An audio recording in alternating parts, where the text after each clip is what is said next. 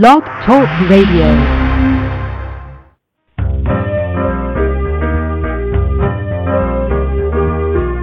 You're listening to Starseed Radio Academy, empowering Starseed to better serve the planet.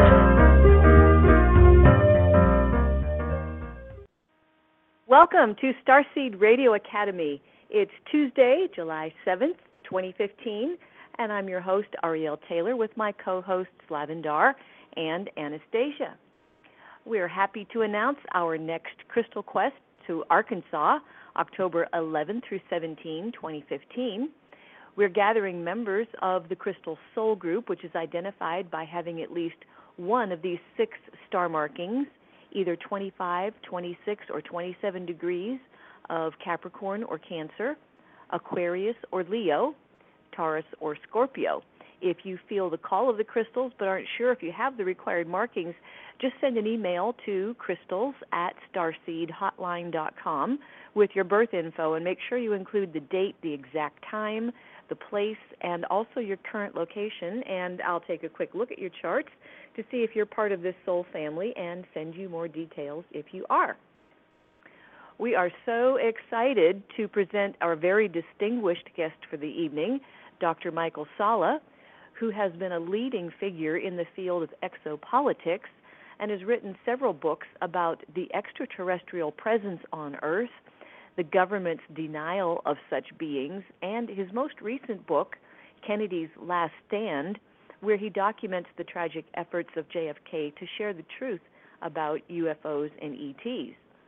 His earlier books include Galactic Diplomacy, Getting a Yes with ET, Getting to Yes with ET. Dr. Salla has lectured far and wide, and in his story there's a common connection with Lavendar, namely contactee George Van Tassel, whom you've probably heard her speak about in our other episodes. This is going to be a very informative show, and we're so happy to have Michael with us, especially with the Teton meetings going on. And make sure you check out his website, which is exopolitics.org. At the top of the show, it's the Starseed News with Anastasia, bringing topics of interest to Starseeds that you won't hear in the mainstream. We'd like to thank Vanya and Tammy for hosting the switchboard this evening. We have an online Starseed community at starseedhotline.ning.com, and special thanks go to Tammy for her dedication to the forum. You can download our show podcasts on iTunes or right from our Blog Talk Radio episode page. Just look for the cloud with an arrow icon. If you'd like to support our show, just click follow on our show page here at Blog Talk, and you'll get our weekly show notice. The toll-free number for starseedhotline.com is 888-881-0881.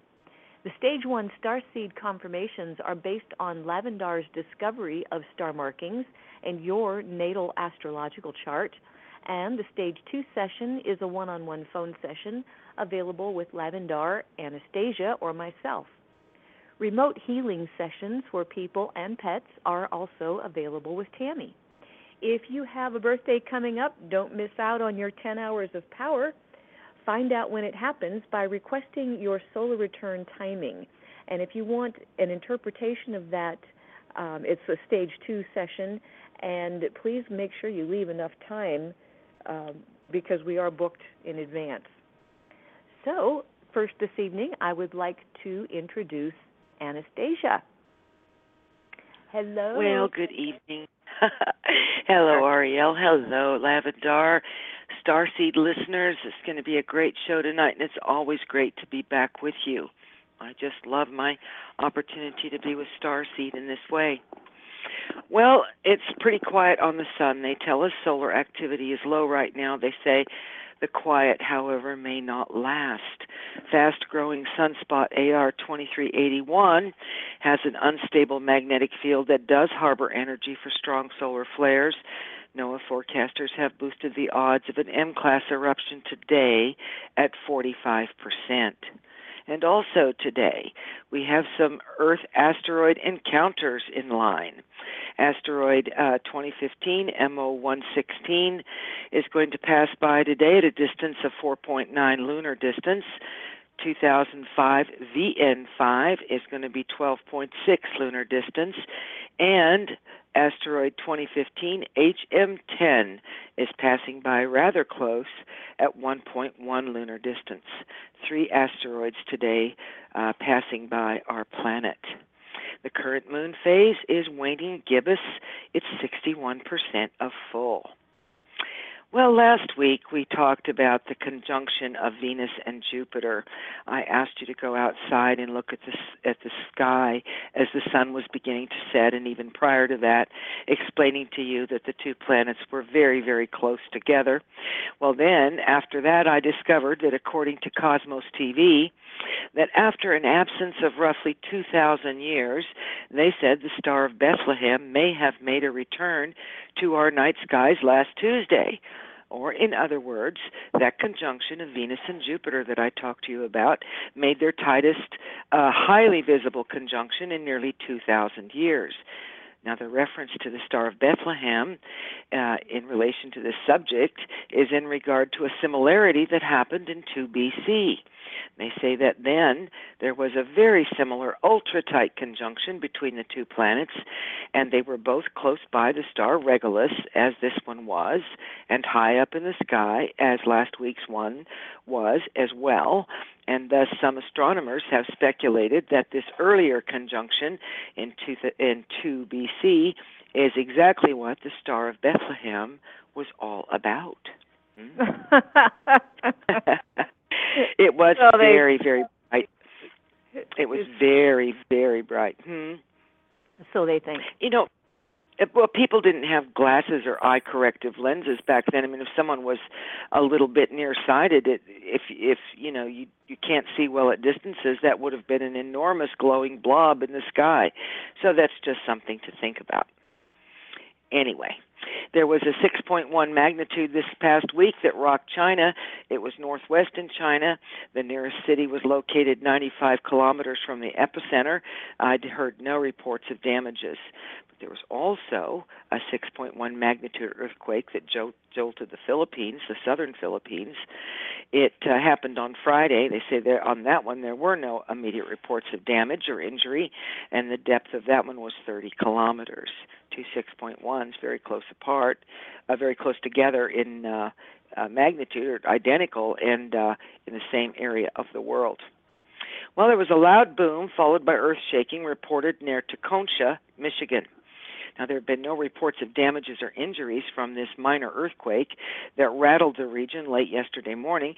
People apparently heard, rather than felt, this quake that measured 3.3 on the Richter scale, and many of the callers who contacted 911 said, or 911 I should say, said that they had heard an explosion or sonic boom, kind of a sound with a rumbling or shock wave that lasted maybe 4 seconds. Now, the strongest quake ever felt in that region was a 4.6, which hit Michigan in 1947, and some people believe that it is proof of a fault very deep below southern Michigan. So we don't know if that was a sonic boom or an earthquake, but there was a definite measurable impact on the Richter scale with that. Well, in Guatemala, the fuego volcanic activity does intensify. Authorities in Guatemala have issued a danger warning in response to intensifying activity in the Fuego volcano. This volcano is 30 miles southeast of Guatemala City. It's been belching fiery clouds over the course of days, and the mountain has been shaken by explosions that have rattled windows and rooftops and spewed columns of ash to some 15,000 feet above sea level. Wow. And in Los Angeles, researchers at UC Santa Barbara have discovered that maybe the West LA fault line might slice all the way down to the Earth's mantle. They say that this is a super fascinating finding about a lower profile but yet very important fault, which they call the Newport-Inglewood Fault. This fault runs along the west side through the LA basin and was responsible for the 6.4 Long Beach earthquake in 1933. That's a long time ago. But the new findings suggest that this fault may be way deeper than previously thought, and that it may be the ancient collision site of the Pacific and North American tectonic plates. New discoveries all the time, and that's what they think. Well, I was in a discussion with family members just the other day about monarch butterflies, and then this article popped up on the net. Monarch butterflies, which, by the way, I haven't seen many in quite a while. If even seen, I haven't seen one this year. But this article claims that they are in decline nationwide, and they may be approaching dangerously low levels.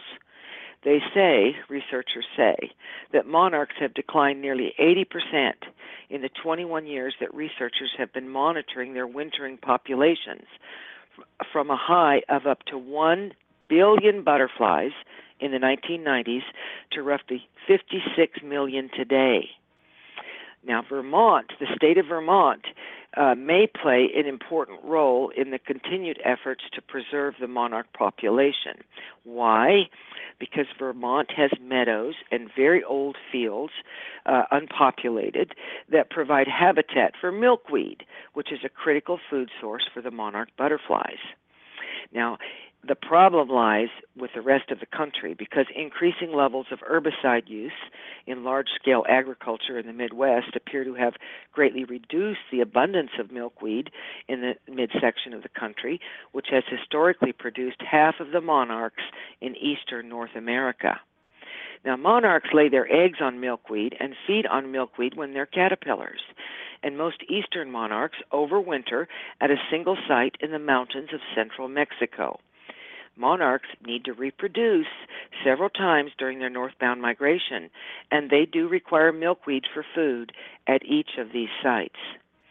So one of these, and I did some research on this, I love butterflies, of course I think most of us do, but what the people that are interested in the conservation of butterflies are suggesting is that as many of us as possible allow our properties, backyards and so on, to grow wild and to allow milkweed to flourish, and don't mow the lawn and leave the wild foliage in place so that the monarchs may have a chance to repopulate and that they won't become extinct. That would just be horrible. You know, I didn't realize this, but they are a major pollinator of crops. Not only bees, but monarchs are very significant pollinators for our food. So just something to think about. We're so sometimes concerned about keeping our lawns all groomed and everything, but so many of these critters, these wildlife, need everything that we might call as a weed. They eat it. So just something to think about. And I know I'm preaching to the choir about that. Well, in the UK, they had spectacular thunder and lightning storms recently. They were witnessed all across the country, and they had about 30,000 lightning strikes during one storm period. All across the planet, we are seeing some very intense weather. And according to reports, a Marine was injured over the weekend in the 8th shark attack along the North Carolina coast. That's just this season. The bite happened in Surf City, and the injured man was treated and released. But they say 7 other people have been attacked by sharks along the North Carolina coast in the past 3 weeks. Now, the most recent was Wednesday, when a 68-year-old man was injured off Oracoke Island. And one of the reasons they're giving for this is that there is a drought, somewhat of a drought in that vicinity, which is causing the salinity of the ocean to increase. Therefore, the sharks love more intense salt water, and they're coming in closer to shore. There's not as much water runoff from rain, and so that does affect the salination of the ocean. And that's fascinating. Things we never, ever really think about. And in Russia, can you believe it? A town called Vorkuta has been hit by a July blizzard. It's a strange combination of green trees and white snow in the middle of summer. On a video on the internet about this snowstorm in Russia. Very kind of surreal and bizarre, but sure enough, pretty good snowstorm there in Russia in July. And again in Russia, we had a 6.3 earthquake in Shkotin, Russia, this past week.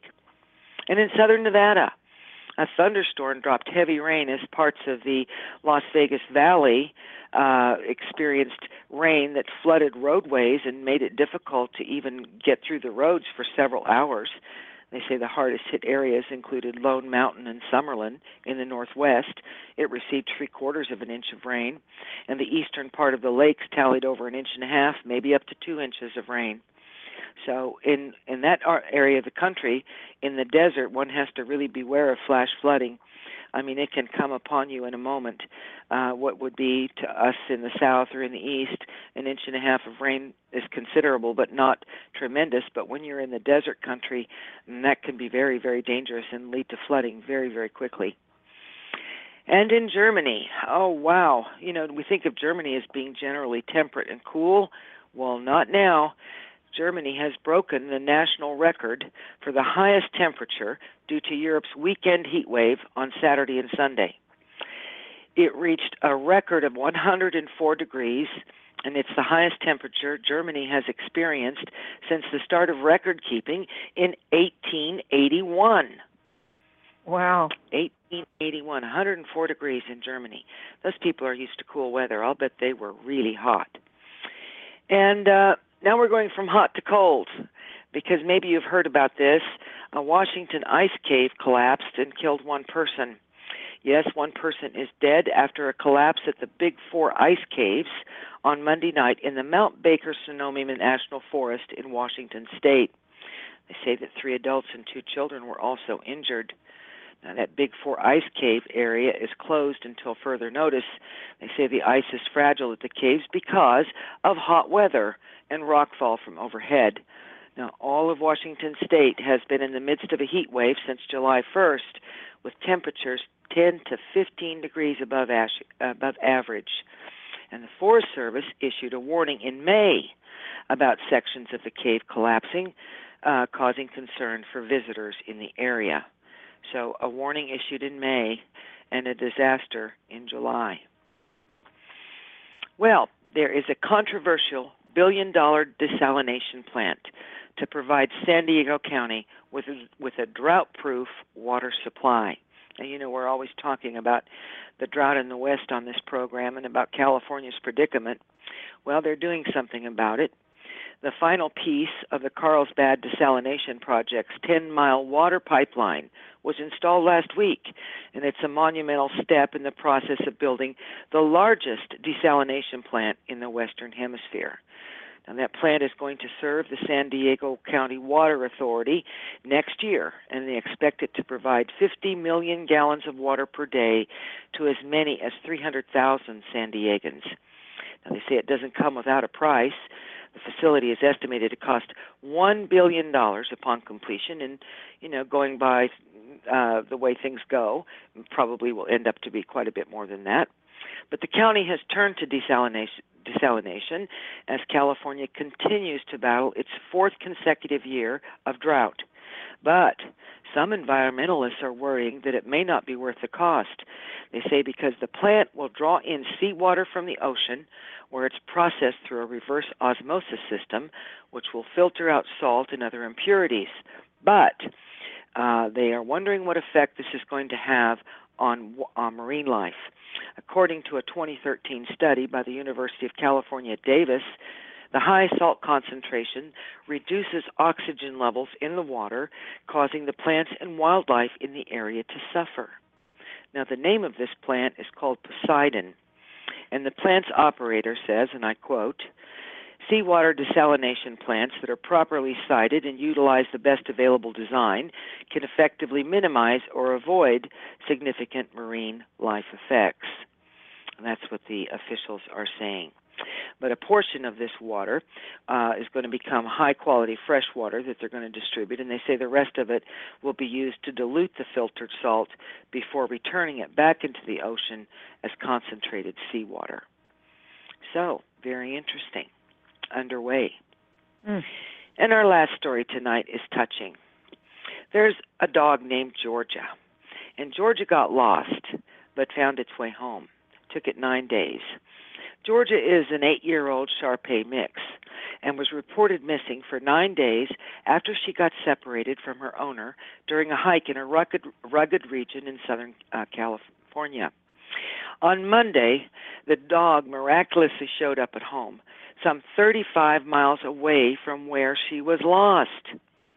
Well, here's some backstory about this. The owner is a 64-year-old woman who is an avid hiker, and she took the dog Georgia to the Canyon Preserve on the 27th of June. And as I said, the trail is about 35 miles away from her house. Well, the woman admitted to taking her dogs off the leash, and she said it took a few hours, which seems rather odd, but finally she realized that Georgia was missing. She said, halfway to the waterfall, I heard the dog barking and it ran off. Now, she said in the past the dogs run away a couple of times on walks, but she'd always come back. She didn't come back. So the owner went out on multiple searches alone by herself, and then she got the park ranger, and they searched for days to find this dog called Georgia. The ranger told the owner that she didn't think she'd make it because coyotes and mountain lions are on the patrol in the area at night. But on Monday morning, this woman heard the flipping sound at the doggy door, and she saw her dog Georgia coming into the house. Oh, my God. What did the dog do? Isn't that something? Oh. There's a picture of her on the internet. She's adorable, but she's all bony and skinny. What did the dog do? She hopped up on the couch. Mother, I say mother, the owner, mother, mommy, couldn't believe she was back. And the vet apparently was amazed at the good condition the dog was in. She lost about 8 pounds, and she was dehydrated, but she was alive. And incidentally, everybody, to top off this story, this dog's going to have stories to tell. The dog should write an autobiography because that's not her only adventure in life. She's a rescue dog from Hurricane Katrina. Wow. So there's a dog who didn't incarnate into armchair life. This is a dog that opted for adventure. But she's well and she made it home, and I think that's amazing. 35 miles. Is that awesome? Wow. Don't you just love animals? They're just so beautiful. Yeah. It's just beautiful. I love it. So that's it for tonight's news. I'm saving some time for our wonderful show. Going to be incredibly interesting and exciting. Absolutely, and I want to thank you so much for bringing us the Starseed news once again with things that you just can't hear elsewhere. So, Anastasia, you're so welcome. Mm-hmm. Okay. Well, I am going to turn this over to Lavendar, and we are going to introduce our guest here. Just a second. Let me get this microphone open. Well, Dr. Michael Salla, welcome to Starseed Radio Academy. We're so happy to have you with us. Aloha, Lavendar. I'm glad to be here. We're thrilled that you're here, and this is Ariel, and Lavendar is online, aren't you? Lavendar? Is your mute button not working again? I know she's there, but we can't hear you, sweetie. Hold on. Hello? Okay, we got you now. But are you there? Can you hear me? Yeah, but it's in and out. Can you switch phones?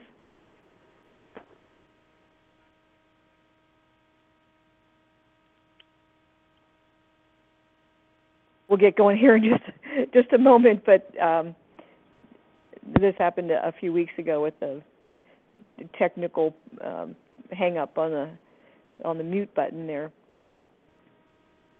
Hello? There you go. Okay. That's much better. All right, let me get rid of that other phone. Hold on. Whoops. Okay. Okay, I'm sorry. We are ready to go. Okay. So, Michael, are you there? I am here. Okay. Hi, Lavendar. Hello. Well, I want you to know that your book came, Galactic Diplomacy, Getting to Yes with E.T. It arrived on Friday, and I jumped right into it, and off and on throughout the weekend, I've been reading on this absolutely marvelous book. So bravo, bravo, bravo for the way that you put all this information together. You know, when Richard Dolan came out with his book, A period, D period, after disclosure, and when I read the contents, I had to take a nap, and that was several years ago. Well, the same thing happened to me with your book. I read the contents, and I had to take a nap. It was like, wow, you had just brought everything front and center together in such a way that it just thrilled me. So I want to ask you, what is the definition of galactic diplomacy? Well, it's really how we conduct diplomacy with extraterrestrial civilizations. And there are two really important different types of diplomacy that I discuss in the book. One is the official diplomacy that we know about when we read the mainstream newspapers, where it talks about diplomatic embassies and ambassadors and negotiations happening at the international level, where you have people that are appointed by legislatures to take on these official positions to represent their countries in official dialogues with other nations and the representatives of other nations. So that's the official diplomacy that happens at the international level. But there is also an unofficial form of diplomacy, which is called citizen diplomacy. Also, it's known by things like multi-track diplomacy or track 2 diplomacy. But the simplest way of describing it is that this is a form of diplomacy where private citizens like you and I can actually play a role in international dialogues, communications, at whatever level. So if there's a conflict, say for example, as we know now, in terms of conflict between the United States and Iran, then as citizen diplomats, you can organize something like a basketball game with Iranian citizens and American citizens, and then you come together, and that's a form of citizen diplomacy. So when you kind of understand those two different types of diplomacy that happen at the international level, then you just go up a level to the galactic level, where you're talking about extraterrestrial civilization. And the same thing happens. You're going to have official dialogues or diplomacy with extraterrestrial civilizations and their representatives, or you're going to have unofficial or citizen diplomacy with extraterrestrial civilizations and their representatives. And that's what I talk about in the book. Yeah. So I noticed that you had mentioned George Van Tassel several times throughout the book. And why don't you just give us a little history of when George first was given information about the hydrogen bomb and presented the information to Eisenhower. Can you tell that story to our group? Sure. Well, that's actually a great example of citizen diplomacy, because George Van Tassel actually was in communications with a group of extraterrestrials that, as you know, were associated with the Ashtar Command. And so George Van Tassel was communicating with these beings, and he received a message from them saying that he needed to basically relay to the U.S. Air Force the dangers of pursuing hydrogen bomb testing, and that the thermonuclear weapons were a real threat to humanity. And so basically he delivered that message and also notified other people, private citizens, about the Ashtar Command and how worried they were about nuclear weapons. And you know, what that illustrates was that, you know, you had attempts by this group of extraterrestrials, the Ashtar Command, to negotiate or to start dialogue with the U.S. Air Force and the American government to not go down this trap of the development of nuclear weapons, or thermonuclear weapons in particular. They were ignored, and so then they went with a private individual, George Van Tassel. And so basically what that illustrates is how track 1 diplomacy, official diplomacy, didn't succeed, and so then the extraterrestrials tried to work with a private individual, George Van Tassel. So that was an example of track 2 diplomacy, or citizen diplomacy with extraterrestrial civilizations. So George Van Tassel did that, and he relayed that information from the Ashtar Command. Of course, the Air Force ignored it, but nevertheless, there were things that happened in 1952, which was basically in the summer of 1952, when George Van Tassel was getting this information, and he was told that basically there would be a demonstration by the Ashtar Command that they were serious. And so then, soon after, well, actually the weekend after the letter that George Van Tassel had passed on to the U.S. Air Force, you actually had the Washington flyovers. So they were the famous summer flyovers in 1952 over Washington, D.C., where these flying saucers were seen by thousands of people. The saucers were photographed. The radar trackings were taken of the flying saucers. Pilots saw these craft. So there was so much evidence that this was real, but the U.S. government decided to just cover it up. But George Van Tassel was one of those private individuals that was very prominent in letting the world know that we were being visited by extraterrestrials who were very concerned about nuclear weapons testing. And George Van Tassel did many other things as well, such as the Giant Rock Flying Saucer Convention, but maybe I'll just turn it over to you if you have another question. Yes, I went to several of those conventions at Giant Rock, and it was a place that I can always say started changing my life. So back to your book. I'm looking through the contents, and there's several titles here that really interest me to talk about.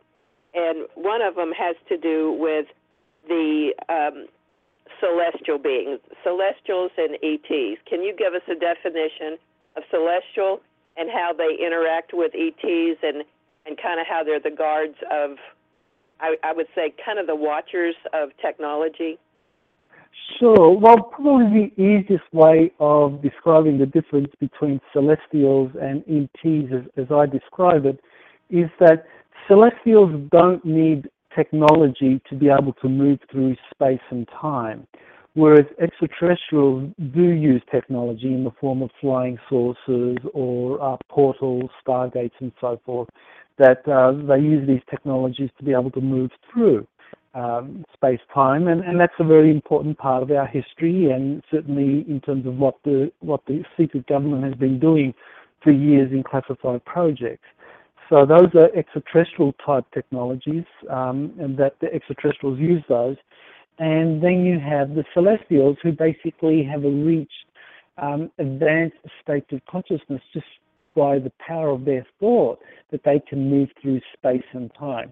So we are talking about incredibly evolved beings who have achieved that state because they have attained a certain level of unity consciousness, which is, you can call it many names, whether it's cosmic consciousness, oneness, that this is an identification with the entire universe or the cosmos, where these beings, because they have been able to achieve that oneness of consciousness, therefore they're able to move through space and time to anywhere in the universe, because once you've identified, once you have embraced all that is, then you can move through all that is. And there's that really beautiful little example in The Matrix where the boy demonstrates to Neo how to bend the spoon, and it was along the lines where Neo tried to bend the spoon, and the boy said, he was able to bend the spoon because he was the spoon. And I think that's really a good example of this unity consciousness, that highly evolved beings or celestials have achieved that, so they can move through space and time, and that means that they can just appear right in front of you, wherever you are listening to this radio interview. A celestial can just appear right there, right in front of you, if they choose to, and if you're ready to receive or interact with them. Okay, yeah. I really love the way you wrote about them and the difference and how each one of them excels in their divine laws. So the next thing I'd like to ask you is, you wrote on Chapter 5, you talk about the military-industrial extraterrestrial complex, and give us a little bit of history of how you came to start tracking this, and give us some information about the different beings that you wrote about in Chapter 5. Sure. Well, basically what happened was that in 1952 you had a new president elected. That was President Eisenhower. And President Eisenhower Basically, he was a Republican that believed very much in private industry, and therefore he believed that the running of the extraterrestrial projects needed to involve private industry to a much larger degree than had been occurring under the Truman administration before him. And so he worked very closely with the Rockefeller family. Nelson Rockefeller was his national security advisor and the person that helped him reorganize government. And so basically what happened was that corporate America played a very big role in the reverse engineering and developing of extraterrestrial related technologies that had been gained through retrieved flying saucer crashes and through meetings and eventual agreements that were reached by President Eisenhower in the 1950s. And so that meant that as the 1950s progressed, as the Eisenhower administration reached more agreements with these visiting extraterrestrials, there was a kind of complex that developed. That was the military-industrial extraterrestrial complex. When Eisenhower gave his famous farewell speech in January of 1961, he just talked about the military-industrial complex because that was as much as he could reveal publicly about this kind of nexus of interests that had become so powerful that even the American president couldn't have control over it, that it had become a rogue operation. And so what he was doing was really warning the American public and the incoming president, which was Kennedy, that there was this rogue element operating in American society. And while he didn't spell out the full name, I mean, he talked about what it was. It was the military-industrial extraterrestrial complex. He just didn't use that word extraterrestrial. But that really was a big threat that Eisenhower felt needed to be reined in, brought under the control of the executive branch of government. And unfortunately, Kennedy tried to do that, but he was very unsuccessful. And that is what led to his assassination, as I talk about in the book, Kennedy's Last Stand. Well, tell us a little bit about this book, Kennedy's Last Stand. Give us a little bit more information about what you found to be true.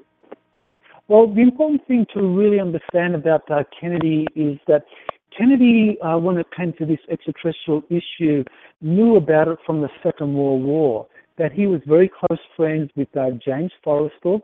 Forrestal was the Secretary of the Navy in 1945 and took Kennedy to Germany with him at the end of the Second World War in July and August of 1945, and basically showed Kennedy some of the advanced technologies that the Nazis had developed, and these technologies were repatriated to the United States by the Navy under Project Paperclip.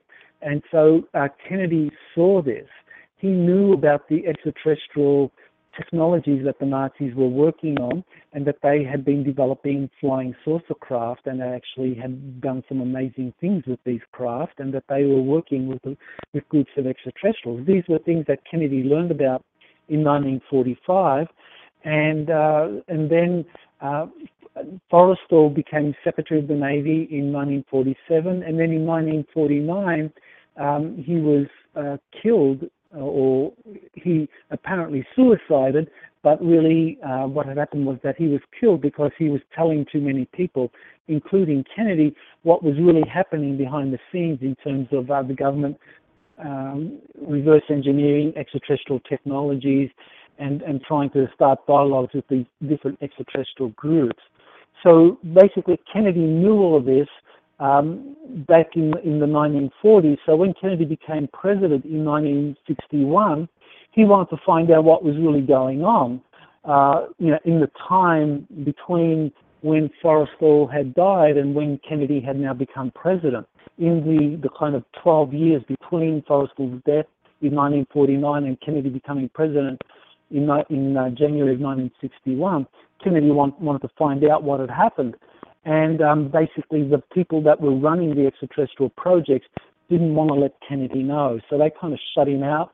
And so the book basically describes the various ways Kennedy tried to find out what was going on in these extraterrestrial projects, and how he eventually came up with a plan to try and get control or get access to the secret files, and how that led to his assassination in November of '63. Well, that's something that I think I have known for a very long time, but I'm so glad that you've written about it and bring it to the attention of people that can read it. I'd like to ask you a little bit about what you wrote in Chapter 6 about the Russian Prime Minister admitting that extraterrestrials live among us. Yes, well, that was really a very important statement by his Prime Minister at the moment, Medvedev, back in 2012 in December, where he said that every Russian president, once they start office, they are given a folder with 2 files in it. One of the files is all of the codes and the information about Russia's nuclear missiles, and the other file has information in it about extraterrestrials living amongst us, and an organization that has been set up, a global organization, to monitor the extraterrestrials. And so that was very important information by Medvedev, because that confirms what many other people have been saying for years, that extraterrestrials live amongst us. You can go back to the early contactees like George Adamski or Howard Menger, and even George Van Tassel, that all talked about extraterrestrials that looked like us. They were human-looking and basically had infiltrated human society, and basically were here to try and kind of like help us prepare for the day when we would learn the truth about extraterrestrials. So they were talking about this back in the 1950s, but of course this has all been covered up at the highest level, not only by the US government, but governments all around the world. And so the Russian president at the time and Prime Minister, Medvedev, basically was saying that this was true, that this was indeed fact, that extraterrestrials do live amongst us, and this was something that for people that were paying attention could really help them accept that this extraterrestrial issue is a very important one, and that we have to deal with the real ramifications of extraterrestrials not only visiting our world but also living amongst us.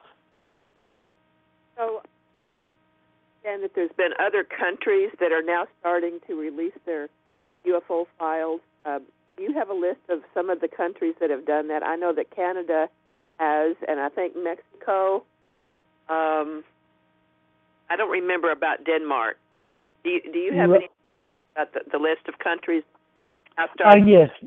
There's been a list of countries, as you mentioned, Denmark and France and England, Australia, New Zealand, Canada, of course.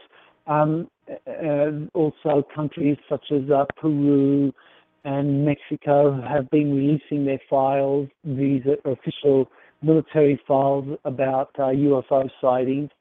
But we really need to make clear that these are just raw data reports. These are just the raw reports from the private civilians or from officials about these UFO sightings. They're not analytical reports. They're not the analyses that official government bodies have put together on this raw data. So what you get in these reports is basically that a person, on such and such a night saw a particular type of UFO behaving in such a way, and that this UFO was also seen by a number of other people, or maybe there was a photograph taken of it, and so forth. So you kind of get the raw data reports of these different UFO sightings. That's very different to things like what Medvedev had done, where Medvedev was actually disclosing the analysis that the Russian government had reached from their knowledge of extraterrestrials visiting our world, that in fact the extraterrestrials were living amongst us. So that was more the kind of high-level, top-secret, classified analysis that governments do make behind the scenes, but rarely release to the public. In the case of Russia, they were releasing it to the public. In Chapter 7, you start talking about exposing the covert counterintelligence program and how that intelligence agencies start monitoring contactees, debunking, and discrediting. Can you give us some information about that chapter? Oh, yes, that's a very important chapter, that, because it basically talks about the Galactic COINTELPRO. And what that was a classified program put in place in the early 1950s, 1952 actually, with the creation of the Psychological Strategy Board. And the job of that organization, which was affiliated with the CIA, but also worked with the State Department and other intelligence organizations, the job of that entity was to discredit reports about UFOs, flying saucers, and extraterrestrial life. So it was basically a topic that was considered to be a national security threat. And anyone such as Van Tassel or Adamski, Menger, any of those contactees that were talking about human-looking extraterrestrials living amongst us or wanting to contact humanity in general, these people were under very heavy surveillance. They were also discredited as far as possible with false stories and FBI reports, basically making them out to be scammers or basically liars. And this was a program that continued right throughout the 50s and 60s up until the present moment. It hasn't stopped, because basically this is a great national security threat to those that want to keep the Earth in this kind of isolation where we are kept ignorant of the extraterrestrials visiting us. We are kept ignorant of the advanced technologies that can basically revolutionize medicine, that can revolutionize the energy industry, that can revolutionize the aviation industry. I mean, there's no reason why we can't have technologies where we can travel from where I am in Hawaii to, say, New York City to just a couple of minutes, rather than, like a 15-hour round trip or 15-hour flight with stopovers and everything.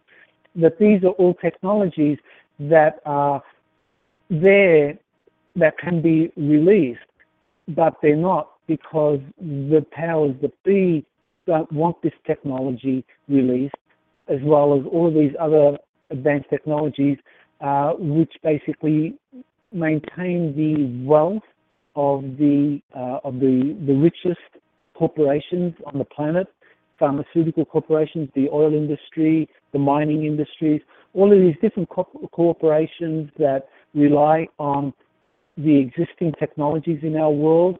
They would all be the big losers if these advanced technologies that extraterrestrials want introduced to us suddenly became public knowledge. So this is all what the Galactic COINTELPRO tries to do, has been doing, and continues to do today. Yes, well, I think that their time has come to where that it's time for the cabal and all of those, greedy, master-controlling energies take a hike or leave the planet. And I think that the time is coming when the citizens of the world are coming together to do that. And on page 291, you talk about Declaration for Citizen Contact Councils and some of the work that you've done with other organizations. First of all, tell us a little bit about Exopolitics, and then tell us how that the people that are listening to this show can become involved with the things that the Citizen Contact Councils are putting together. Sure. Well, Exopolitics, it's really the simplest way of understanding it is it's the politics of extraterrestrial life. What we have in our world is a set of policies that have been officially developed to respond to extraterrestrial visitors. but all of these policies have been developed in secrecy and implemented in secrecy. And so the work that I do on my website, exopolitics.org, is basically try to expose the policies that have been secretly developed and that have been implemented since the 1930s and the 1940s concerning extraterrestrial life. And it's all about secrecy, and so the way in which we as a general public can become exopolitically active is to start learning about these extraterrestrial policies that have been developed, because it goes far beyond just the simple question of, are extraterrestrials visiting us?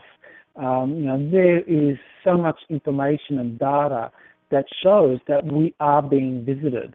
The real question is, why aren't we being told the truth? And that's where we need to become exopolitically active. That's where we need to take action. It's nothing different to say like the civil rights movement of the 1950s and the 1960s, when people said, well, how can we become active in civil rights? To try and redress the grievances of a certain minority of the American population that were being exploited or segregated or mistreated in some way. Well, the big thing was to educate yourself first about the issues, and then to become politically active, to do whatever you felt was appropriate to you. If you're a musician, you can write songs.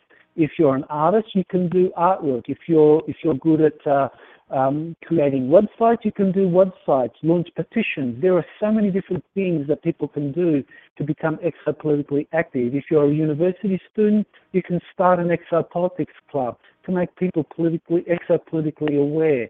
And as each of us start off with these small, private, individual actions to raise exopolitical awareness, then we will be ready to start taking the next step, which is action. And every successful kind of civil rights issue or public protest issue or kind of major issue of global importance always starts with people becoming aware of the issues and then taking action. And so that's what we have to do with exopolitics. There was a definition that I really read over and over again. It's called individuals without distinction, that proportion of global humanity not occupying representative public office, not having significant control of mass media, or owning appreciable financial resources. I closed my eyes and thought about that, and I thought, yes, these are the ones, individuals without distinction, will rise up all over the planet. And I thought, a lot of star seeds are like that. People that I've been tracking through these astrological timing that I have been tracking for years, 25, 26, and 27 degrees in astrology, I would say that a lot of them are individuals without distinction, and they're ready to rise up and take their place in the scheme of things.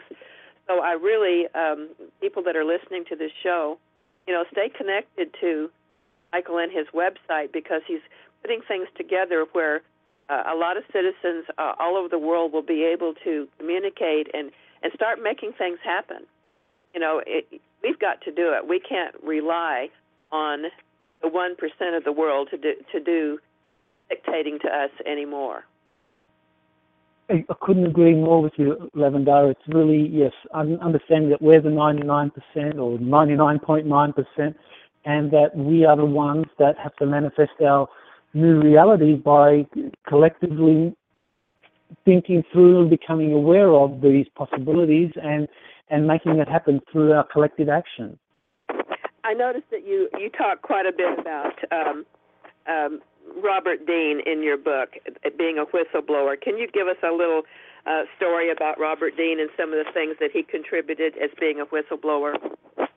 Sure. He was a command sergeant major with NATO, and he was stationed at NATO headquarters in Paris. It was in the early 1960s, and he came across a document that was classified cosmic top secret.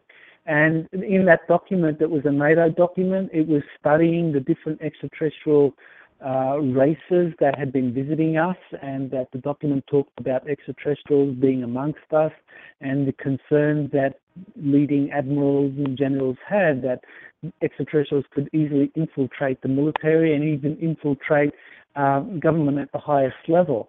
And so Robert Dean was very important because he was one of the most credible whistleblowers to come forward to reveal that there was a very high-level policy paper that existed in NATO that dealt with the extraterrestrial issue and basically was trying to get different NATO nations to acknowledge just the magnitude of this question of extraterrestrials.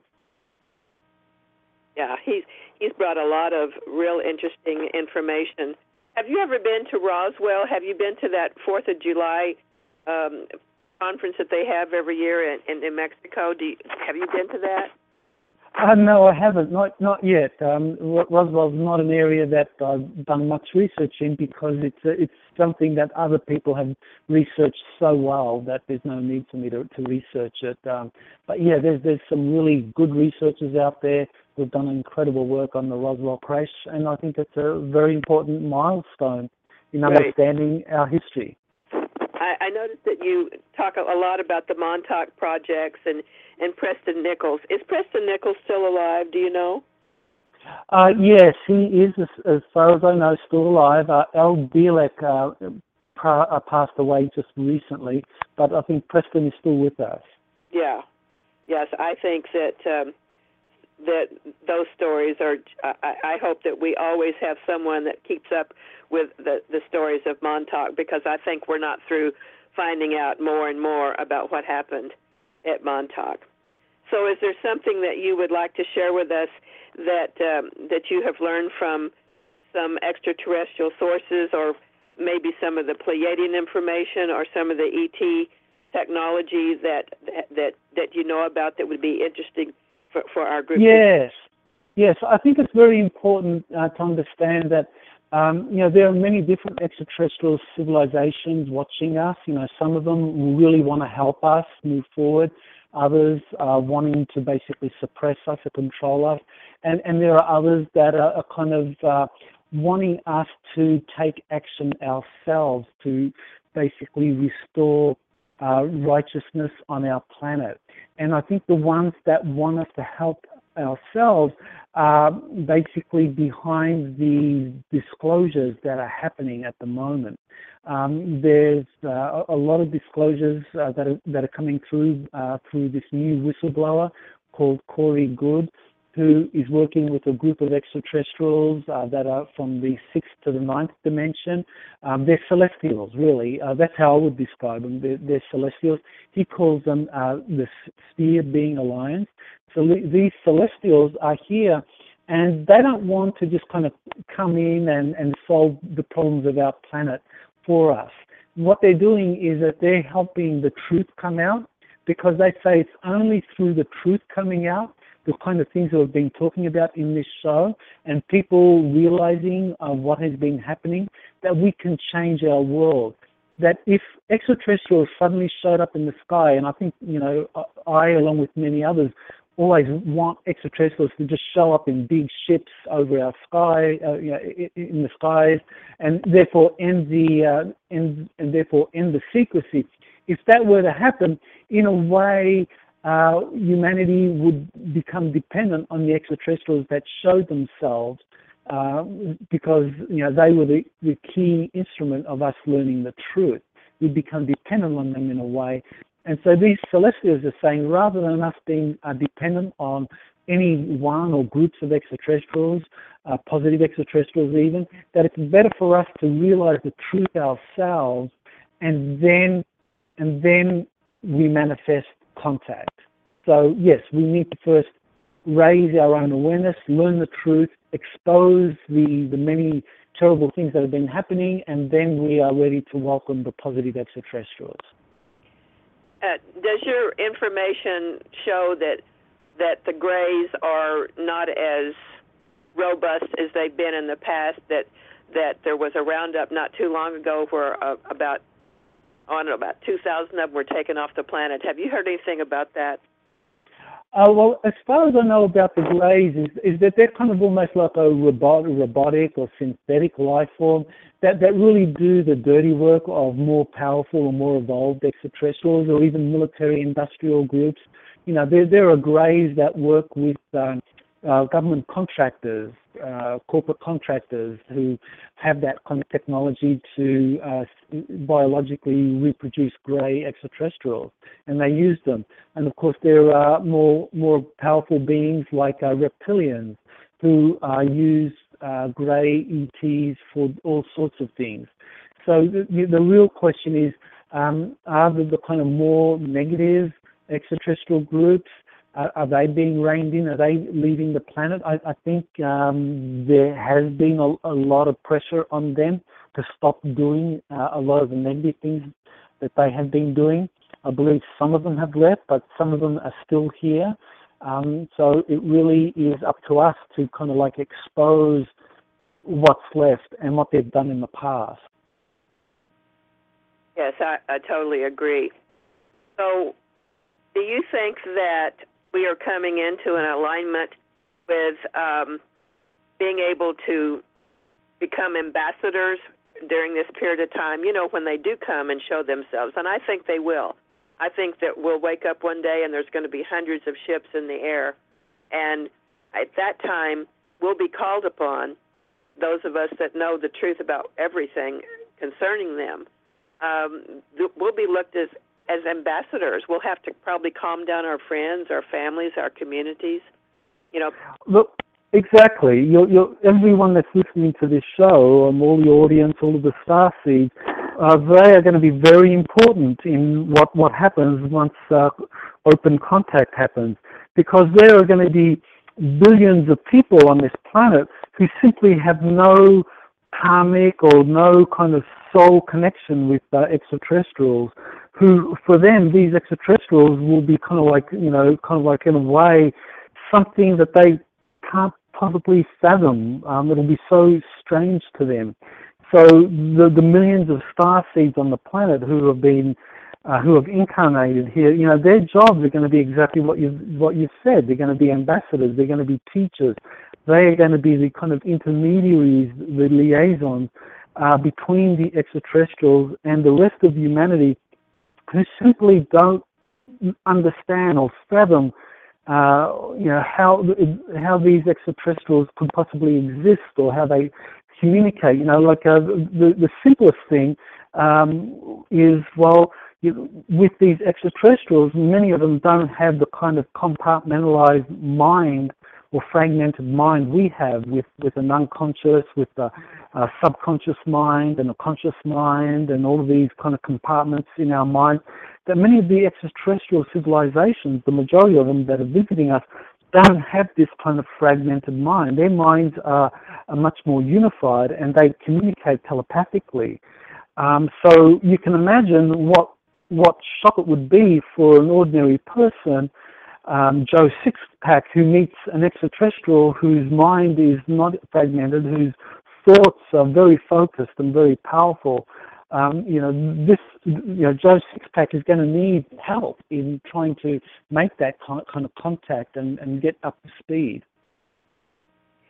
I was noticing in the book when you were talking about Alex Collier, we all love Alex Collier and his work that he's done, and he mentions here that the Andromeda Council is an intergalactic and interstellar governance and development body of aligned benefic star systems and planets of sentient intelligent life for the worlds in both the Milky Way and the Andromeda galaxies. The Andromeda galaxy is also known as M31 to the people of Earth.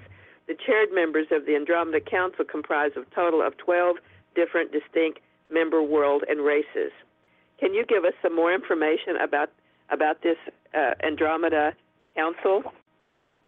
Well, Alex is the person who talked about the Andromeda Council back in the 1990s when he first came out, and he basically described them as a council that was set up to coordinate many different extraterrestrial civilizations that were working together in areas of common interest, kind of like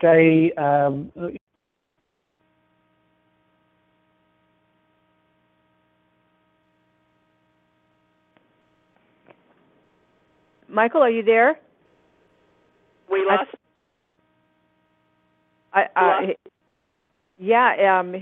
Michael, you're still on the switchboard. Just sounds like your connection was lost. Are you there, Michael? No, he got dropped, so we're gonna have to wait for him to call back in. Okay, well, I'll just keep talking. I was looking at the Andromedas are one of the main extraterrestrial races most responsible for crop circles. It says that also the communications of the crop circles is to negative extraterrestrials, showing the consequences of their actions to control and manipulate humanity. I had never thought about that before, like giving a warning to those that are trying to, come down to the planet and start manipulating humanity. I thought that was a very interesting observance.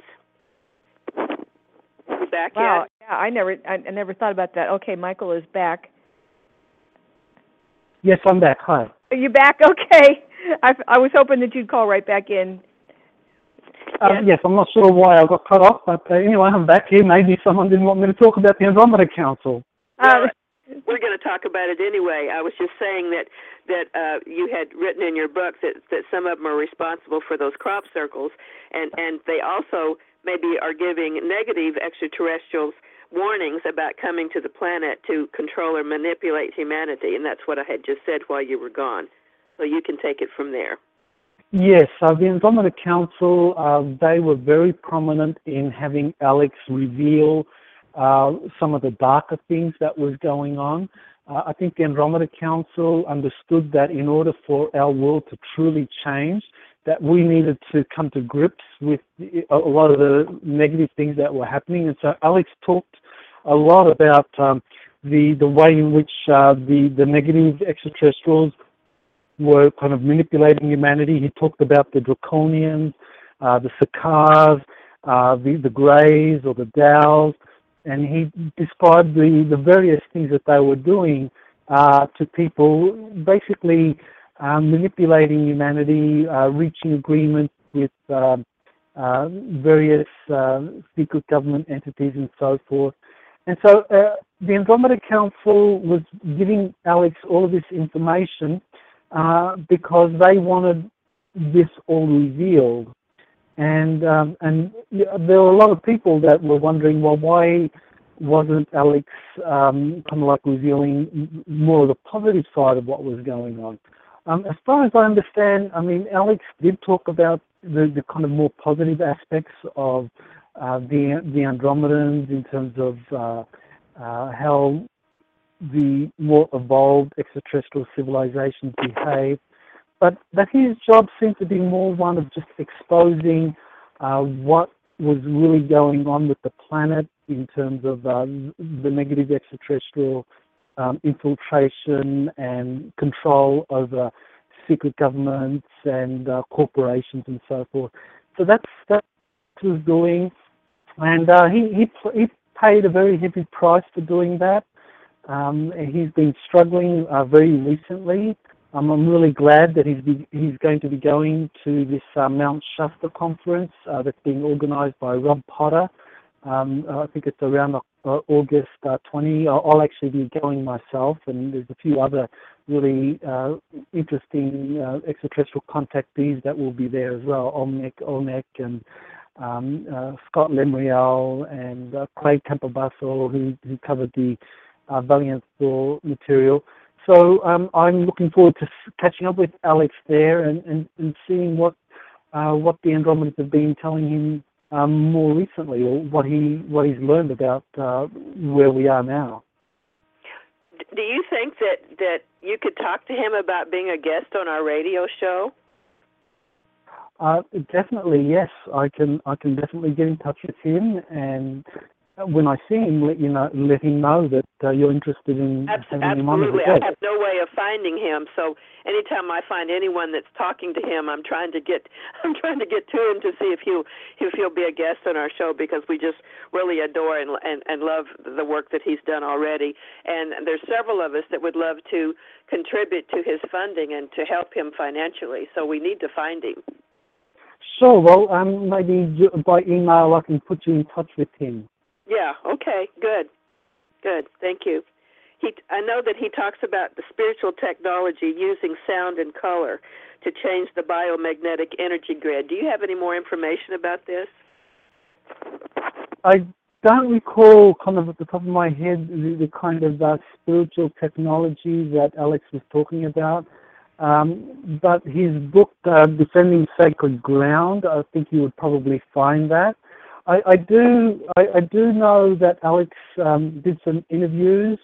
One of the interviews was about galactic history, and he talked about different extraterrestrial civilizations and how they've been intervening in our history, and he talked about 22 different extraterrestrial civilizations that have done so. So that's something that I've got through my website. Actually, the easiest way to find that would be to just Google Alex Collier Galactic History, and you'll find the article. But in that article, I think he does talk a little bit about the different ET races and how they use these advanced technologies. So maybe you'll get some answers there. Okay, good.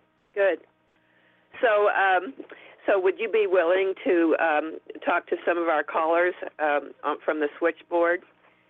I'm happy to, yes. Okay, good. So let's stay in touch, Michael, and I hope that we get to meet in the future. I would love to meet you in person. I've been following your work for some time, and I'm sorry that it's taken this long for us to invite you to be on our show, but it just seemed to happen to be at the right time. So I'm going to turn you back over to Ariel, who has the switchboard. Thank you so much. Thanks, Belinda. Aloha. Okay. All right, and when you're out at Mount Shasta, make sure you say hi to Craig Campobasso for us, because he's been on our show about 4 times, and we just adore him. I will. So yeah, it's really kind of a small world in that respect, because there's so many people that you've been talking about that we know, and especially it all tracks back to George Van Tassel. But for the callers on, if you already called in, you'll need to press 1 on your keypad so we know that you have a question or a comment for Michael. And if you are listening on your computer, you'll need to dial 917-889-8292 and then press 1 so that we know you want to come on and talk to Michael. So it'll probably take a minute or two for people to get onto the switchboard. So I noticed on your website that, you're a very busy person. You're just talking and lecturing and meeting with people all over the place. How many countries have you been in? Oh, I've probably been in, 15 to 20, something like that, because so many people are very interested in the extraterrestrial topic, and this is a global phenomenon, so people all around the planet are really interested in it, and some countries are more open to it than others. Some countries are much more open to the spiritual aspects. Other countries are more open to a kind of more phenomenal aspect, like the sightings themselves. So people differ, cultures differ. I found people in Peru and Bolivia, for example, are very interested in the spiritual aspect of the extraterrestrial phenomenon. Oh, well, that would make sense, because they're, long time spiritual masters in the mountains, and we actually have a listener in Peru who lives on top of a mountain, and he has all these loudspeakers outside, and he plays the radio show on the loudspeakers so that all of creation can hear it. So yeah, the other countries, I think Europe is a lot more open in the general populace than Americans maybe. Have you found that? Yeah, Europeans don't seem to have as much of a kind of repressive state system around them to kind of stop this from happening. So, for example, Olmec, she had to leave the United States because I think the things that she was talking about, she just wasn't going to be allowed to talk about that here in the United States. So she was able to go to Germany, and I think she spent a lot of years in Germany. And, that was because in Germany and Europe, it's not safer to talk about these things because you don't have the intelligence organizations kind of there basically trying to stop you from awakening the people, because the CIA and the NSA, frankly, they're not too worried about what the German or what the Italian population think. Right. Well, I guess there's just an inherent arrogance to some of the upper level government agencies and they don't really care what a country across the ocean. I mean, you know what I'm saying? They don't really give much credit to other countries, but they are, I think, a lot more open in other areas as well.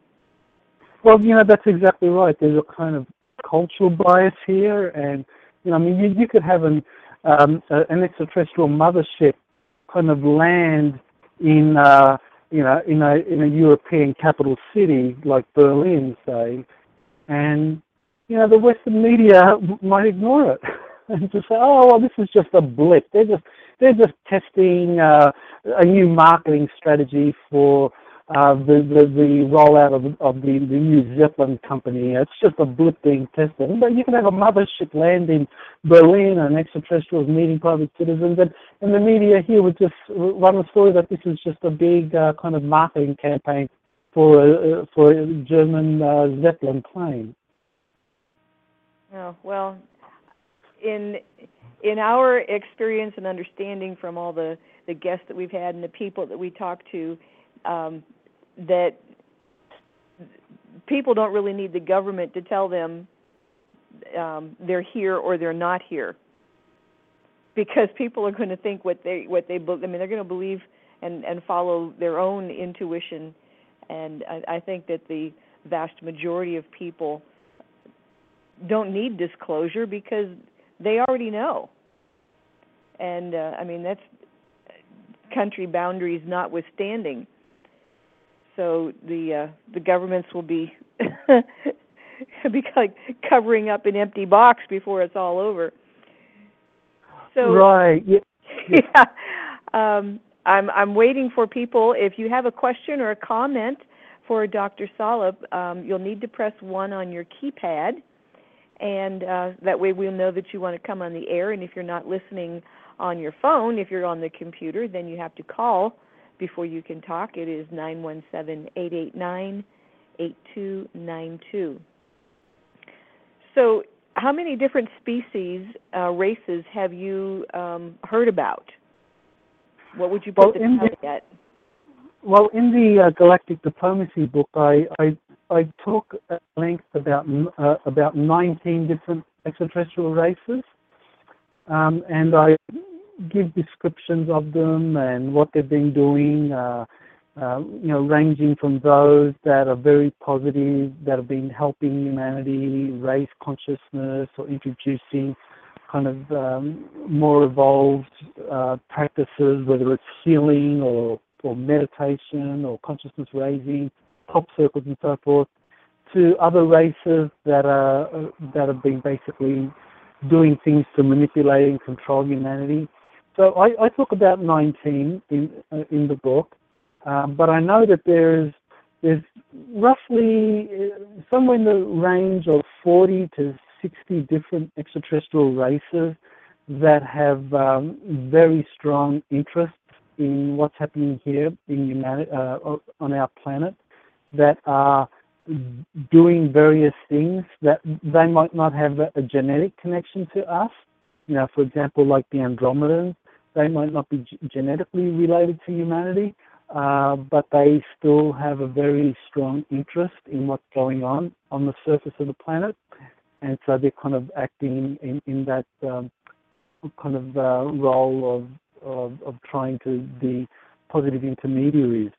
In the work that I'm doing at the moment with this new whistleblower, Corey Good, he describes how he's been appointed to be a delegate for this Sphere Being Alliance. These are a group of celestials that I spoke about earlier.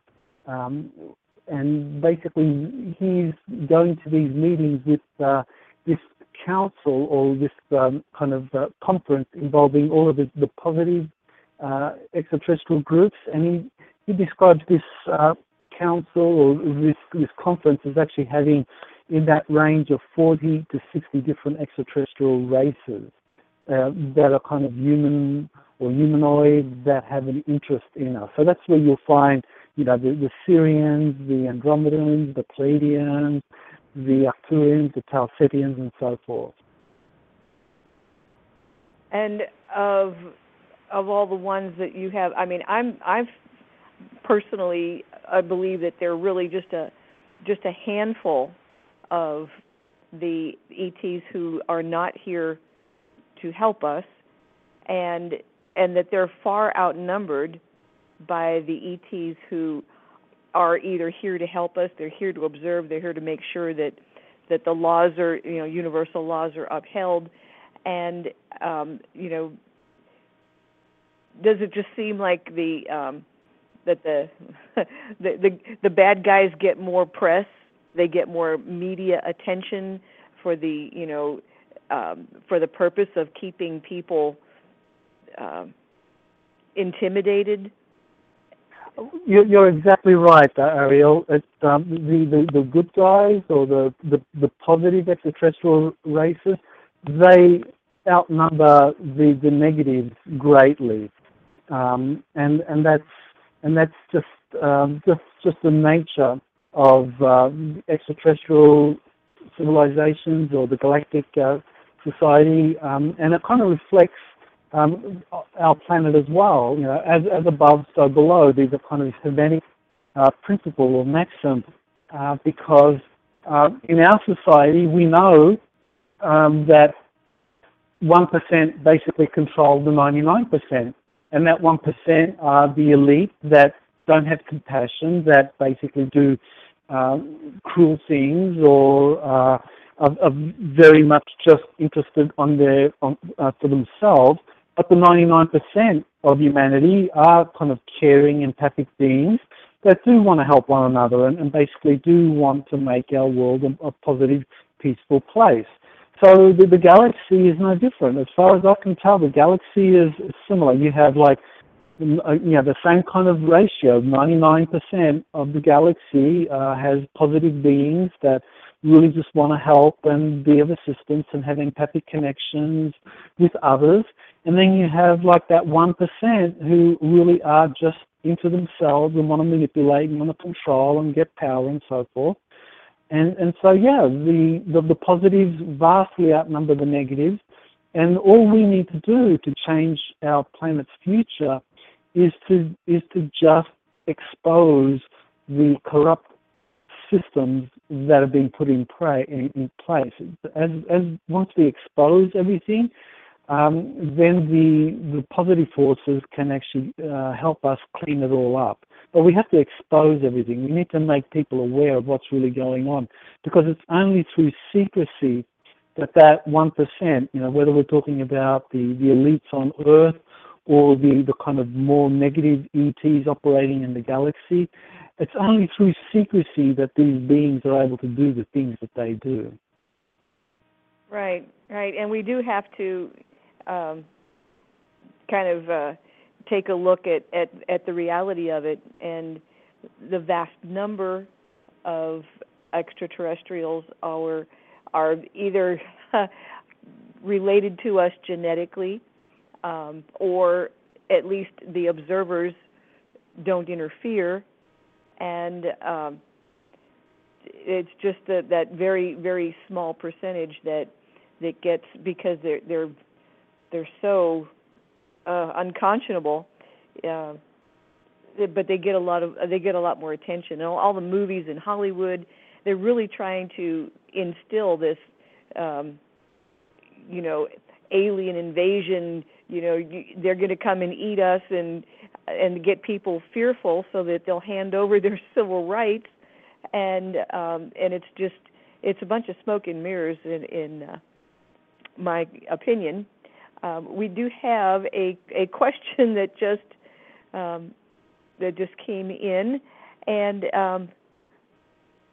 this is from Vanya. So Vanya, I'm going to let you go ahead and ask your question. Hi, good evening. Hello. Hello. My question actually is, since you're just bringing up the topic of communication of ETs, and there are many people on the face of the planet now that claim that they channel one being or another. There's also the communication of light language. I wanted to see what your opinion is on the communication of ETs to humans via the use of light language. Hi, Vanya. The use of light language. I don't know how extraterrestrials are doing that with people. I know that there are a lot of people that say they're in telepathic communications with extraterrestrials. So I've had kind of a bit of experience with that aspect of the communication, where people have had various ways in which telepathically they're kind of interfacing or linked with extraterrestrials, and they're getting information from them in that way. Maybe you're talking about light language, maybe in terms of the dream state or something. I'm not quite sure what you mean by the communication through light language. Light language is basically various different non-earthly origin languages that are channeled through different people that bring in kind of like sacred geometry, color, light, sound. It's like harmonics that are coded to assist people. And from my understanding, this is of ET origins, and it's from multiple different galaxies and universes that surround us. So I was just wondering if you knew anything about that or could maybe add to that. Okay, yes. Yes, that is different to the kind of telepathic communications that a lot of people say that they're having with different ET races. I know of a few people that have actually experienced something like that. Alex Collier is one of them. He actually described it to me as it's like he gets this information. It's like a multifaceted jewel, if you like, and it's kind of like the Andromedans implant his mind or download this information into his mind. It's kind of like, as you were saying, a kind of light language, if you like, because this jewel, depending on it's like he can see it within his mind or with his mind's eye within him, and he says that it's like these downloads. It's like downloads on whatever topic, and it's just like a gestalt. And it's like when he looks at it from one angle, it's like he understands what's in it. Then when he looks at it from another angle or another facet, he gets a completely different look. So he says, for example, that even though the Andromedans downloaded this information to him like a decade ago, when he looks at the same downloads again with his current world experience and circumstances, what he sees is a completely new set of information. So yes, Alex has kind of communicated to me in that way. And there's also another person who I've been in touch with who's a contactee, and he describes something similar, like these downloads, like these ideas or or bursts of energies that have been downloaded into him, and it's like he says in his dream state or in visions or something. It's almost like these things burst, and it's like he gets all this information about new technologies or information about the galaxy. But he says for him it's more about new technologies, and so then these new technologies he starts to work on them. So it's very interesting. But yes, I think that communication through the light language seems to be something that certain ETs do, to download a lot of information in small packages of light or crystalline light, and people, when they're ready, can receive that. Wonderful. Excellent. Okay. Well, Okay. That's a great facet. Thank you so very much. Okay. Thank you for asking. More questions coming up, though. Yeah. Well, and now we've got several people wanting to come on and talk to you. So as soon as Vanya gets back to work, we can get them through the screen room and on the air. I'm on it. Okay. Thanks.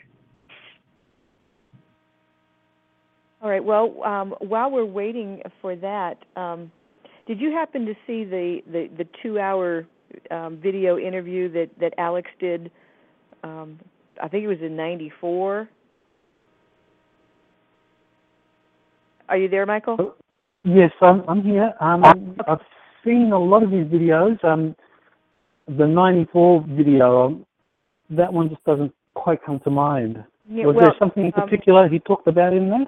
Well, I mean, he talked about, it was all like a crash course in extraterrestrial observations and his experiences, and he talked a lot about Visayas, his Andromedan mentor, and described the different, personalities, and he did this interview with such eloquence and sincerity that, and this was, I heard on this a long time ago that I saw this for the first time, and we just really appreciate what he has had to endure to bring this information to the public.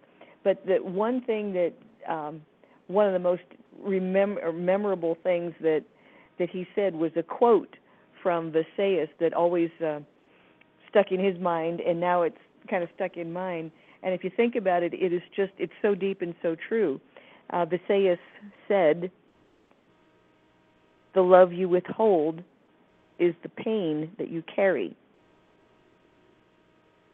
And think about that. Yes, it's so true. So many layers. The love you withhold is the pain that you carry. So you choose to withhold love to punish or manipulate someone. It's going to turn into pain that you have to carry.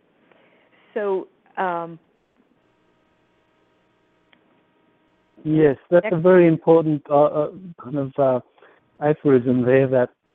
And I think it's very important to note that is the key for evolution, that the races that have evolved highly, they understand that the way in which you do evolve, the way in which you are able to achieve this kind of cosmic consciousness is through love, because love breaks down the barriers.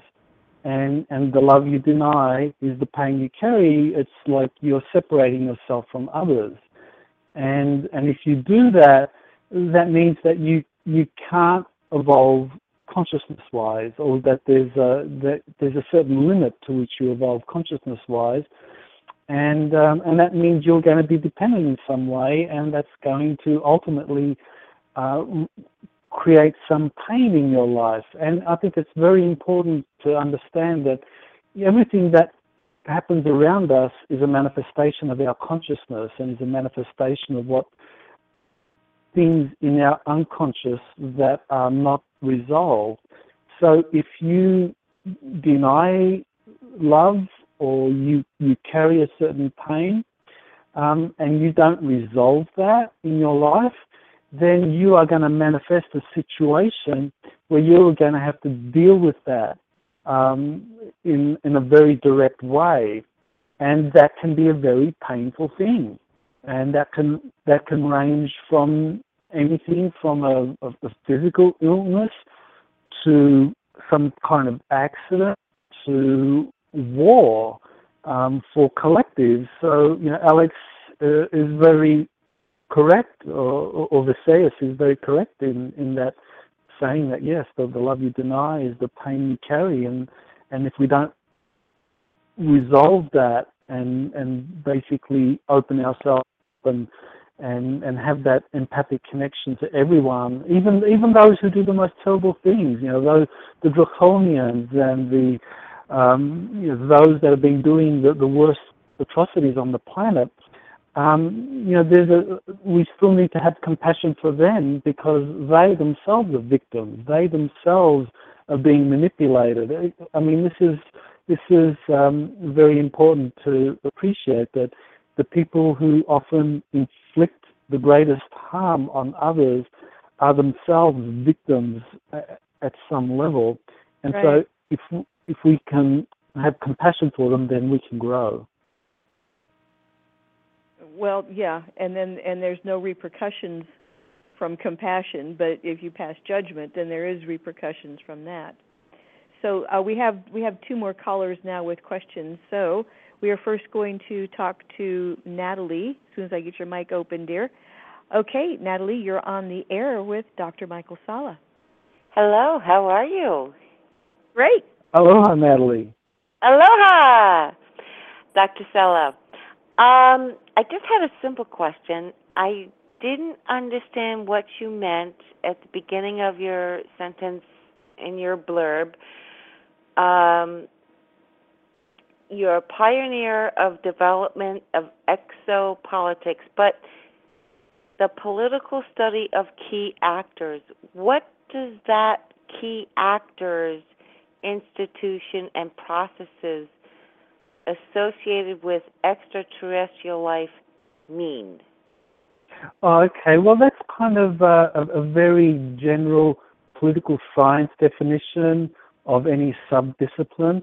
When you're looking at something, whether it's international politics or comparative politics, you always identify, who are the key actors, like people, individuals. What are the key institutions? So, for example, in the international level, we would say the United Nations, we would say the European Union, the United States. Okay, so you're saying actors as in general, not actors as in actors. Exactly, yes. It's just a general actors in life. Science.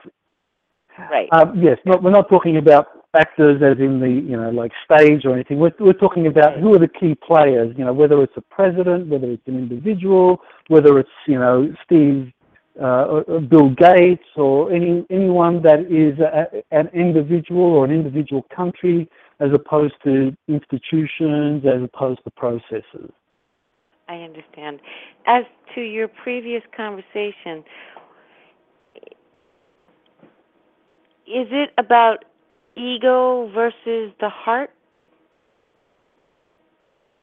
I don't know about that. I think ego is something we can never truly get away from.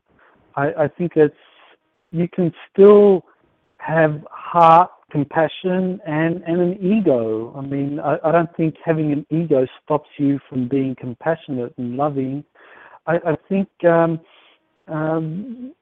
really because doesn't ego always get into the way of the heart and say, hey, you got to stop that from happening from that, and then your heart says, but I'm compassionate and I give more leeway over here? I think the ego, in a way, is more. To me, it's almost like, if I use the analogy, it's like the legislative versus the executive branches of government. So in our life, the the ego is like the executive branch of who we are, whereas the heart is like the legislative branch.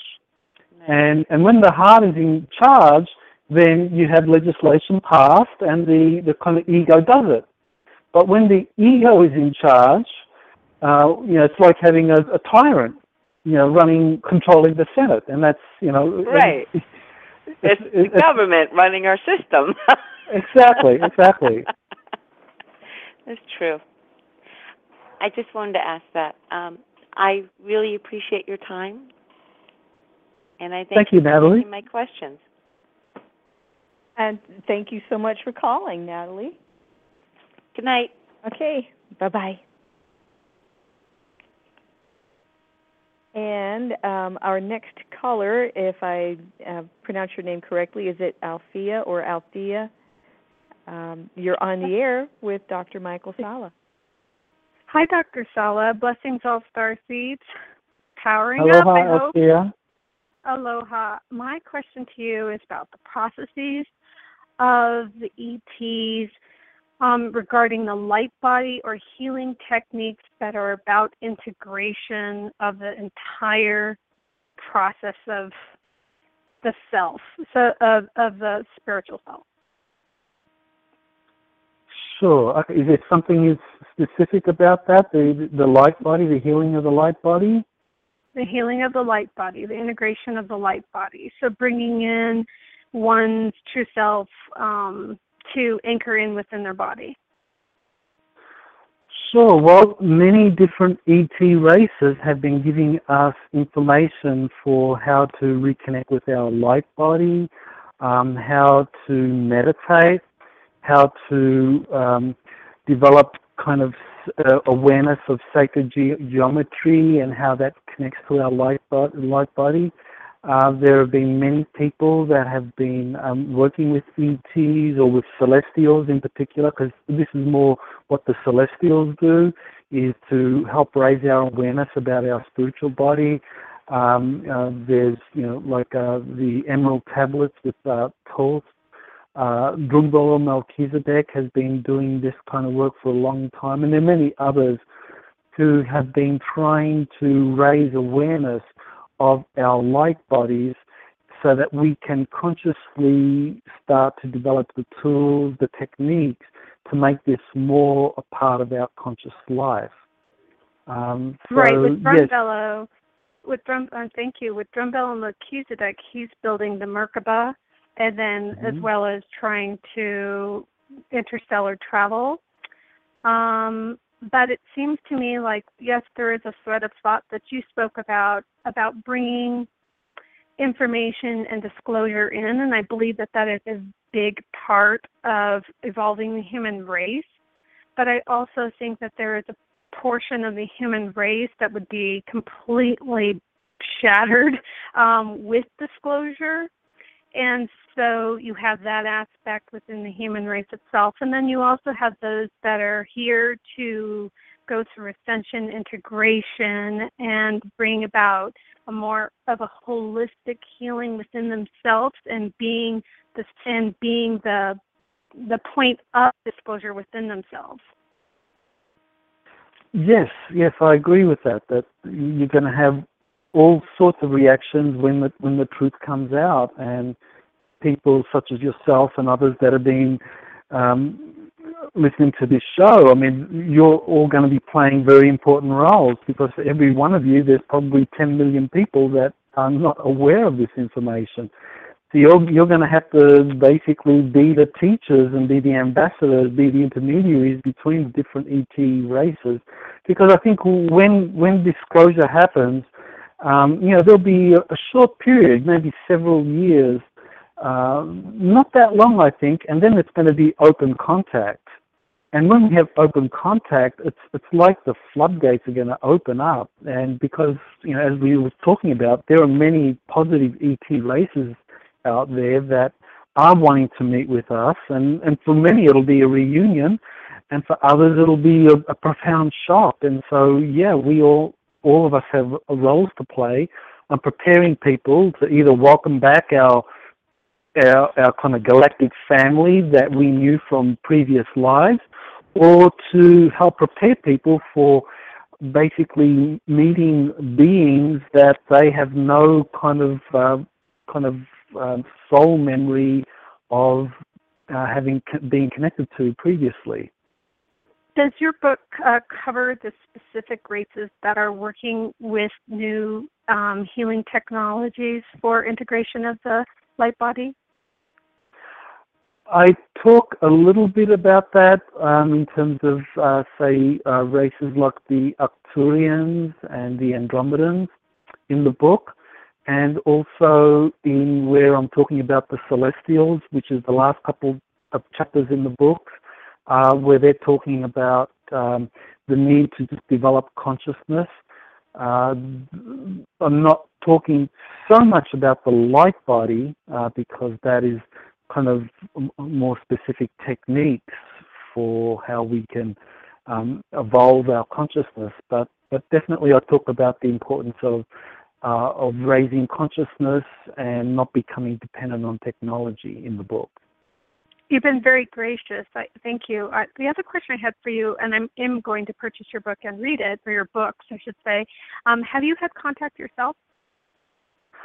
I've had some sightings, and back in 1984, I had an experience where I look back on it now, and I believe it was with some celestials that were helping me at a time when emotionally I was kind of needing some help, and there were three beings, and these were blue beings, and they had a kind of shimmering light bodies, and when they just appeared in my bedroom, and I could see them kind of like as these light forms. They weren't physically solid, they were just kind of like almost like an etheric form, but I could see it. And I immediately felt that they were family, even though I knew my family, my physical family, that it wasn't them. But I felt that they were my family, and it was a very beautiful experience, and it helped me a lot at that time. Were they? How tall were they? Did they shapeshift into a form? No, they just had. They just had a kind of a human outline. It was kind of like a blue light outline, kind of like sparkling blue lights that were in the form of a humanoid. But they just exuded this very loving energy, and I just felt recognition that they were family. That's wonderful. Thank you so much for sharing that, and I appreciate your time. Thank you. Aloha. Bye-bye. Thanks so much for calling in, and enjoy the books. Okay, well, we are just about to wrap up, and we've gotten through the callers with questions. So, Lavendar, do you want to add anything before I do wrap it up? Just that I'm thrilled with this book. I just want everyone to go on his website and order this book called Galactic Diplomacy. It will really give you an uplift. It will give you an idea of where you fit in the scheme of things. So please look at it, order it, and then just lay down for a weekend and absorb it, like I did. And thank you so much, Michael, and we'll be talking in the future, okay? Okay, thank you, Lavendar. And Dr. Michael Salla, thank you so much for joining us and sharing your time and knowledge with our audience. And remember, when you see Craig Campobasso, make sure you give him a big smile and a hug from us. And gosh, you're probably going to see a lot of people that we know. So just keep that with you, and hopefully when you say you're working on another book, when you're ready with that, come on back on, and we will introduce it to our audience. Thank you so much, Ariel, for having me on the show and for doing all this work in raising people's awareness about our galactic brothers and sisters. Well, it is something that is time for, and something that Lavendar had been waiting for. 25 years. George Van Tassel gave her, downloaded all this information about all kinds of things ET, and then told her that she couldn't talk about it for 25 years until giant rock cracked, and that would be her signal. And it was about 25, 26 years before that happened. So she's been a long time with this, and having this website is just the best way to share this information, having the radio show too. So I thank you so much for sharing your time with us, and from all of us here, we really appreciate your work. Thank you. Aloha. Aloha. And from everyone here at Starseed Radio Academy, we thank you for listening, and we will be back next week. And one more time, I would like to quote Visayas, "The love you withhold is the pain that you carry." So have a great week, everyone, and we'll see you next week. Bye-bye.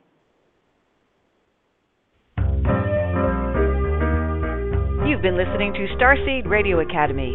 Visit our website at www.starseedhotline.com.